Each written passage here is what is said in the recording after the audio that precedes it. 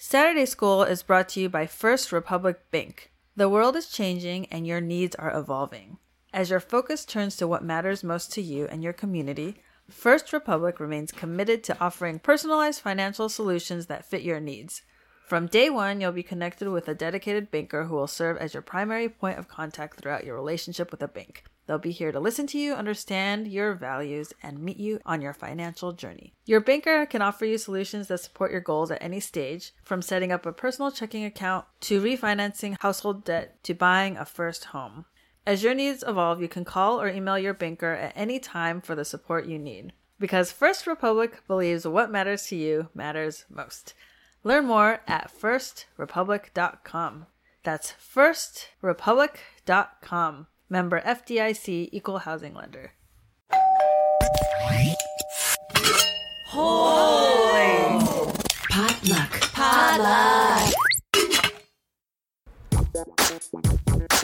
I'm Brian Hu, I'm Ada Singh. and welcome to Saturday School. When your friends are watching Saturday morning cartoons, you're being forced to learn Asian American pop culture history.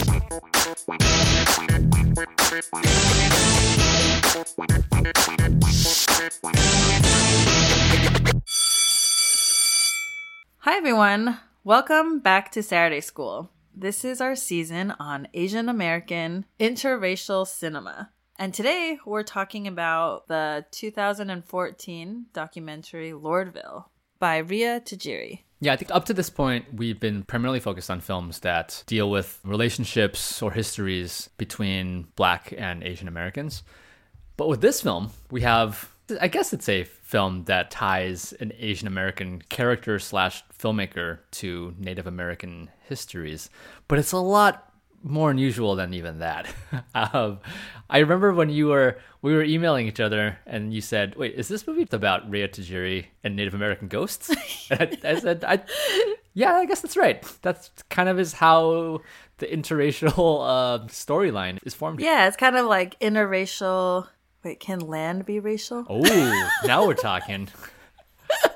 Now we're getting into some juicy stuff. Yes, land and ghosts and people, because these are like descendants of Native Americans. But sort of like sometimes people, sometimes no people. Yeah. It's very interesting. Yeah. Anyways, this must sound totally baffling to our audience right now. So let's bring some meat to it however we can. First. Okay, Ria Tajiri, acclaimed documentarian of history and memory. She moves to a place called Lordville. It's kind of near the Delaware River boundary between New York and Pennsylvania. And she's basically thinking about this house she bought, this land that she's now living on as a Japanese American woman. Who owned the land before her, and what does it mean to own land in the United States? Also, the way she set it up is she reminds us that Lordville is populated by a lot of richer people from New York who have moved out here as a vacation home, but also artists, and Ria Tajiri herself as an artist too. So it's a remote area. It's very lush. It's like a foresty area. Nice place to get away from the city from a certain point of view. Yeah, population 50, I believe, at least at the time of the filming. At least 50 living human beings. Right. How does the ghostly enter the picture? Let's maybe talk about how Tajiri sets up the film, because the film includes a series of interviews with various people who either live in Lordville or have some fascination with it. So there's like a person who seems to be a historian of sorts. There's a genealogist. They're not really like expert testimonies. They're more like ways of trying to understand this land and who owns it. Well, the interface of culture and land is always in flux, and land influences culture and culture influences land. I've always said the ancestors tell us what we need to know when they're ready for us to know it, and not a day before, not a second before, because there are things we have to learn. And then when something goes right, I always say that is their little gift to me to say, now you're doing it right. Each person kind of gives a different orientation into notions of ownership and land. And also like this semi-scientific historical discourse of like reading the land comes up a lot. And in addition to that, we get recordings by local Native I don't even know who they are necessarily. Then when it's going to rain, it's going to rain. But we get recordings of like native songs and people who are defining terms and words. All of these kinds of human ways of talking about Lordville get layered onto what we watch. And then there's also these dancers. Oh, right, the dancers. Who, truthfully, I didn't quite understand until I saw the credits. They're like on a bridge and they're making these kind of jittery movements. And I think they're supposed to represent the ghosts. They're shot in what looks like film and in 4:3 aspect ratio, where the rest of it is very sort of digital 16:9. So their images themselves looks like a artifact of the past or like the recent past. And their dancing is jittery because it's playing backwards. Oh. Yeah. I did not realize that. Yeah, like these moments, these like motions of this guy. What it turns out is it looks like he's throwing something into the water, but it's played backwards. So you get a sense of how do I decode these motions? How do I decode these artifacts? History forward, history backwards, backwards history from the recent past. All of these temporalities get tweaked around in this film. Yes. And then there's a mannequin. Also sort of ghostly, right? I think they talked about how cheap they bought the mannequin for, but the mannequin itself is mysterious. It seems like something that's thrown away, but it's also something that is hoarded. And what gets hoarded, what gets preserved is of a lot of interest here, especially who gets preserved, who gets remembered. And some people think that it makes it seem like Lordville's haunted. Lordville is haunted. Given the layers and layers and layers of things that happened in this area, that's absolutely, I would be surprised if people didn't think they saw things out of the corners of their eyes, didn't hear things, didn't have a feeling. The film itself sometimes feels off. It doesn't present itself as a standard documentary would, and it's kind of unabashedly also an experimental film. And Ria Tajiri is an experimental filmmaker. But at the same time, there's something accessible about this because I don't think it expects us to know that much. And it's about like how much we don't know about the land and how we're not really conditioned or oriented to know the land. And that's what she wants to unpack for us here through her own search, looking at land title. The film begins with a lot of titles on the screen. I'm using title in a different sense of like dates, years, people who owned this property in the past. It's just too much for me at least, to distill and to interpret and to remember. And you realize that that kind of historical detail might not be that meaningful. It's not as meaningful as the experience of the land itself and the people that we hear from and talk to and these mysterious sounds and these ghosts that might be inhabiting the space. Those are the histories that Tajiri is actually interested in and not necessarily like the standard history of dates and figures. So basically, she bought this house from a woman named Lamira Smith, who is the daughter of John Lord. This land was stolen from the Delaware tribes back in the early 1700s. Basically, there's like two couples that ended up owning most of the land. The family story is that John Lord got a land grant from the King of England. Two male white Americans. Their wives are Minnesink women of the Delaware tribes. So that's already a little bit complicated there. The men technically own it, but it was stolen from the women's tribes. It's this long history of cheating Native people out of their land. Even in the very beginning, they recall how the colonists were able to acquire this land through just like this terrible deal that they struck. And then even after, these white men married Native women, when the men died, the women were not allowed to inherit the land. And so you see this disappearance of original ownership over this land. And what happens to those people? What happened? It's sort of like when the family tree ends at certain points, but we know it didn't end. It just didn't get marked anymore. And it's sort of that vestigial movement to a future that doesn't know how to remember itself anymore. Like that's the ghostliness that this film is searching for. There are fifth generation families that still live in this area.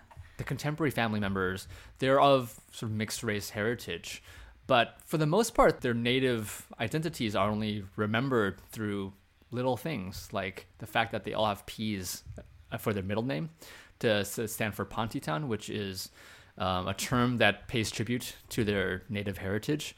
But aside from that, the native culture has vanished. The way that the law has written native inheritance out of the legacy of their families and their lands. What little traces we have of that past that Rhea Tajiri is looking for here.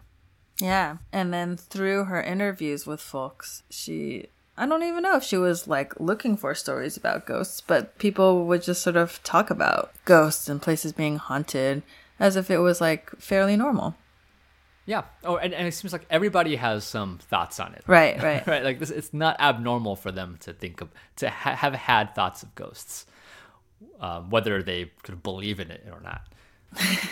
So what do you think about the style of the film? The film itself, there are interviews, and that's standard, I guess. But a huge chunk of the film is just us, or the camera at least, exploring land. Yeah, it's like you're going hiking with her. Yeah. But you're going hiking as her, right? Yeah. We get the sense that, I don't know if this is actually completely true, but that perhaps it's Rhea Tajiri holding this camera, or at least it gave off that sensation. Because it's a Steadicam cinematography, so it's like very smooth as she's going through the forest, through a lot of silence. Yeah. With like the crunching of leaves and branches as you're exploring the land. A lot of sounds. Sometimes there are sounds of stuff that you can see, but sometimes there's sounds of things you can't. And so that also has sort of a disembodied strangeness to it too. A lot of the sounds of nature are of this kind of dampness. It's like a very wet film. You get like the sound of rain, of rivers, but you also get the sense of like a lot of moistness on surfaces. The camera itself has a sort of fluidity. Yeah. I like the be waterness of her, right? Like Bruce Lee would say. The way that these legacies mold themselves to new situations, and she's working her way back. Yeah, I liked kind of the ordinariness of it, to the extent that you're watching it and it doesn't seem foreign, right? It's just like she's just exploring her land, and really, like, you could do that anywhere. It's sort of like, yeah, when you go hiking, do you ever think that hard about the land? No. Well, I think that's a big part of this, right? Like, this is a challenge to the audience to think about land. Yeah. And the way that land, like a palimpsest, is like there are so many histories of the land layered on top of each other that we just haven't really gone down into looking at. And then we have the guys in this film that can read root systems and be able to tell us like how many years it's been around. And this is like that's pretty cool. This tells us about like the presence of these trees tell us something about the flooding that happened here. Yeah, that was kind of cool. Just to, there's a tree that from the root, you see it grows diagonally, but at some point it like starts growing straight. And he was like, oh, that means there was probably a flood in the 1800s. Yeah, I think us as viewers, we're trying to read the land in a similar way. I mean, we're not experts on tree systems, but like we are also looking for traces, trying to make sense of like cracks in rocks and how is this creek connected to this forest area. And we see Rhea herself like trying to make sense of land that in some ways resists obvious human orientation. Like there's a scene in which she's holding a map of her own property and she's like walking, trying to figure out, wait, is this the end of my property? Is this where does the line between mine and not mine begin and end? And like that's such a fundamental question that asks about our relationship to land. There's just a lot of emptiness in the film, right? Like you're going through land that doesn't tell you where you are, that doesn't seem to be connected narratively to what you saw before or after. The film doesn't always orient us, both in terms of narrative and in terms of directional land or navigatable land. The terrain itself doesn't allow us to understand it all the time. And I think that that's very intentional. Yeah, definitely. Like why are we in the water sometimes? like the camera is underwater. Yeah. At one point, I think Rhea talks about, in her mind, ghosts are the sort of energy. If you think about it that way, like the ghosts aren't just these static beings that are kind of waiting for us to uncover them, but they move also. They have minds of their own, whether it's through the dancers or through this camera moving underwater. Makes this film like super dynamic. There's an energy here that we are unable to grasp. It's moving, it's shifting. Because perhaps It's not here for us to grasp. It's not here for us to quote unquote own in that way. It's not ours for us to understand. So I think in the spirit of our season, the question that we have to ask then is, what is the relationship between this story of Native American legacies that have been erased, or actual Native American land owning that has been made to be illegal? What does any of this have to do with Asian Americans? Was that something that you thought about when you were watching the film? Yeah, I mean, I don't think I have any answer to it. As immigrants, I mean, like, everyone's an immigrant, but we're what people consider immigrants. Like, we're also on borrowed land. Borrowed/stolen. Yes. Yeah, it's so interesting the way you said that, because it's like we often say this thing about in America, like everyone here is an immigrant. And the reason we say that is to remind white people that you're an immigrant too, and therefore you should care about the more recent immigrants from everywhere else other than Europe. The underside of that is that means we are all settlers here. Mm-hmm. We're all here settling on land that has been taken from somebody else. Mm-hmm. And we don't often include that as part of the logic of everyone is an immigrant. I mean, we even say, unless you are a Native American, everyone is an immigrant. And then we sort of conveniently forget about that side of the argument, unless you are a Native American. It's like, well, what about if you were a Native American? Then what is your relationship to the land? And then what happens to this notion of ownership then, right? Does it mean that because you're an immigrant, that therefore you have some kind of a special, that your presence here should be valorized because of the hard work it took for you to move here, to make a name for yourself, to make money, to succeed in life, to make enough money so you can buy this house, this vacation home in Lordville? That can't be the only part of this. And so I think it's so great that Rhea made a film that did not hide the fact that this is from the perspective of an Asian American filmmaker. We see her in the film. We hear her. We see her name. And it's a name that might otherwise seem unusual on a title that includes other names that sound very Anglo. Names like Deliverance Adams and John Lord. And it makes us wonder, are Asian Americans therefore beneficiaries of settler colonialism? Or do we continue to be the perpetuators of it as well?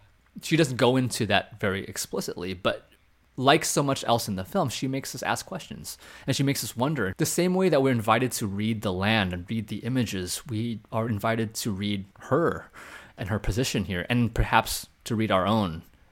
And I don't know about you, like, these are not questions that cinema has had me ask. And also in a lot of like Asian American community building, where so much of it is about our place in America, about we don't want to be invisible in the United States. But does that reaffirm a certain Americanness that is in turn perpetuating settler colonialism? And yeah, these are questions that where are the films to make us ask these questions? Right. The presence of Rhea Tajiri, who is such a great chronicler of Japanese American history with films like History of Memory and also Strawberry Fields, which we talked about in a previous season, that it also has us thinking about the Japanese American experience. And that the U.S., in their so-called relocation centers for Japanese Americans during World War II, were on land that was seized from Native Americans. There's an article from PRI that talks about how a lot of the Japanese American detainees had no idea that they were on reservations. To them, they were just plucked out of their homes and then brought to these places. So all these displacements are happening on Native American land that historically have intersected with Asian American stories. And how do we continue to connect those stories to the present? I think that's a challenge that Lordville wants us to consider. I'm trying to think where there could be like a connection between Asian American stories and indigenous stories. And would it be like Hawaii? Definitely. This does also kind of force us to ask, in thinking about Hawaiian cinema, the kind of Hawaiian cinema that's celebrated, for instance, at Asian American film festivals, are these still just films about Hawaii that are made by Japanese Americans or Chinese Americans? Because sometimes we celebrate these movies as quote-unquote Hawaiian films, but in doing so, we are still forgetting that there are native indigenous Hawaiian stories, and that Japanese and Chinese Filipinos in Hawaii are themselves also settlers there. The Hawaiian Film Festival must have films from like indigenous filmmakers. Yeah. The Hawaii International Film Festival does a pretty good job at distinguishing there are Hawaiian films that could be made by white people, could be made by people of East Asian descent, but that there are indigenous films made by Hawaiian storytellers and that they need to be celebrated in a different way. And there's also an organization called Pacific Islanders in Communication. They're sort of the CAM for the Pacific Islands. And for them, it's also very important. Yeah, sometimes they will fund films or documentaries that are directed by non-native people, but what they hope to prioritize are native films directed by native filmmakers. Is this part of the whole like discussion over whether Pacific Islander should even be included in this like AAPI category? Yeah, totally. Right. And then there's also the questions of AAPI, AAPIA, because in Hawaii, why would Native American be included in that formulation? Like the Asian Americans in Hawaii, their relationship are as colonizer. So by putting them in the same category, you are flattening the operations of colonialism. But of course, on the mainland, somebody who is like from the Hawaiian diaspora, a native Hawaiian person who's living in Los Angeles or something, like their relationship to Asian Americans might actually be more meaningful as a coalition in the mainland context. So it's like in these different contexts, these terms and alliances mean very different things. But it also makes me think about like, you know, when you're in America, in the American bubble, you think of colonizers as white colonizers, right? Right. But like in Asia, like, and we're from Taiwan, the colonizers are Japanese and Chinese, right? Well, no, yeah, right. Like both of our families have long histories in Taiwan, right? Like we are like the Benson, and but we are also like, but even these like Benson, who people considered like native to Taiwan, are also settler colonists there who displaced the indigenous people, the indigenous tribes of Taiwan. Right. I think it is interesting for us to think about because it's a weird space for Asian Americans, right? Because I think when you grow up in America, you are considered a minority community. But if you think globally, you know, like the number of Asian people around the world, we are the majority, right? So Yeah. It's like weird to kind of think about. Like, I feel like these terms and how we relate to them, it's like tricky because it could be like flipped in a second. You know what I mean? Are you the colonized or the colonizer?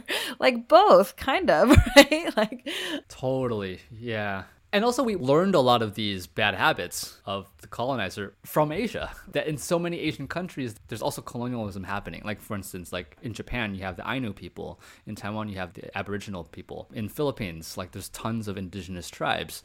But those people from Japan, from Taiwan, from the Philippines who moved to the United States aren't necessarily the indigenous people of those countries.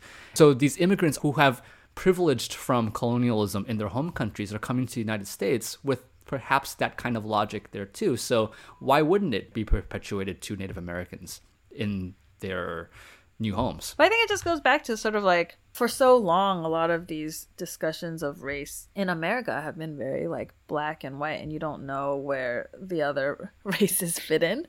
And everybody has kind of different ideas, right? And it's also shifted through time. So it's just I think it's just another way of thinking about our place in the United States that we often don't think about. The United States has this myth of the West, which is that this is land that is open, that is free, and that we come here and we settle and we make the most of our resources and our abilities and we succeed. But that the United States isn't this open land for us to settle and take. To what extent are the myth of immigration, the narrative of immigration that even Asian Americans have bought into, is dependent on the fact that there are no natives here. And if there are natives, that it's okay for us to get rid of them. And does the immigrant myth also perpetuate that myth of clearing the land for our own gain? Yeah. What Lordville reminds us is that our relationship to the land isn't just about getting in touch with nature, right? Like I think there's a sense of that a lot of people in America that we preserve our land and we try to keep it clean and we honor the land. But are we also honoring those who have traditionally been the caretakers of this land? And are we remembering them not just as the past, but also as enduring into the future? And then what is our responsibility in the present and the future? And that's something that like just going out to appreciate nature does not necessarily lead us to asking ourselves. Whereas a film like Lordville, which is about uncovering strange documents and asking different kinds of questions to different kinds of people, through that kind of interrogation of the land, we might be able to get to a place where that we can more responsibly think about our relationship with this land that we have moved to or that we have grown up in. This film, I first saw it at CamFest in 2013, and it's continued to stick with me because I've bought property since then. And just thinking about when I get a title with my name on it, what does that even mean? Who has the right to even tell me that this is now mine? Like, I mean, there are legal reasons that they can do this, but this film makes us wonder, like, what are the racial bases of the law? And so, yeah, it continues to stick with me, as well as the fact that I teach at a university, which is also like land that has been taken from Native people. And so I'm also benefiting from that to this day. So a lot of universities are land grant institutions. That basically means that there was a transfer of land that was convenient to white people. And many of the major beneficiaries of that have been universities. So what then are universities' obligations to honoring this fact, or to remind students and ourselves of this fact? And my university, San Diego State University, this is on their mind, and this is something they talk about a lot. Credit where credit's due. I want to shout out the book, A Third University is Possible, written by La Paperson, aka Professor Wayne Yang at UCSD, who has been such a pioneer in thinking about race and indigenous land and the role of the university. And how is our audience going to discover more about this film? Well, for our really fast listeners, like if you're listening right now, Sunday, December 13th, the Yerba Buena Center of the Arts is playing it virtually for free on their website, wbca.org. There's a short Q&A with the director on their website, but you got to watch it by midnight tonight. Otherwise, it might be a little bit tough. I think this is a university library situation. Looks like it's available in some college libraries in New York and New Jersey. You can also ask your library or school to buy the classroom educational sales version of the Blu-ray by going to the Lordville Tumblr site.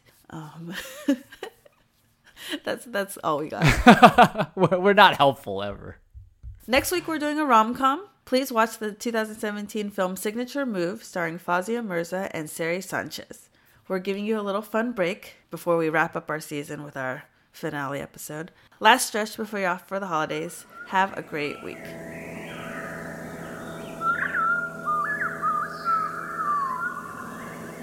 Saturday School is a proud member of Potluck, a collective of podcasts that feature stories and voices from the Asian American community. It's produced by me and Brian.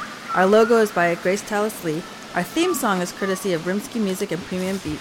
Check out our website at SaturdaySchoolPodcast.com, or you can tweet us. I'm at Ada Singh, ADATSENG. Brian's at Who's Brian, HUSBRIAN. And the podcast Twitter handle is Wake Up Sat School. Class dismissed. But we're still here, and we're going strong. It's an exciting time in Asian America. There are more movies, TV shows, books, and music reflecting us than ever. But all of these represent just a small slice of Asian American culture and experiences. So what do? Tell more slices. Asian Americana is a show that explores these slices of distinctly Asian American culture and history. We've talked about how Chinese Americans built California's Sacramento Delta, the art scene turns gallery institution Giant Robot, a play that explores the lost Cambodian pop music of the 60s and 70s, and, of course, boba, just to name a few stories. You can find Asian Americana at asianamericana.com or on your podcast app.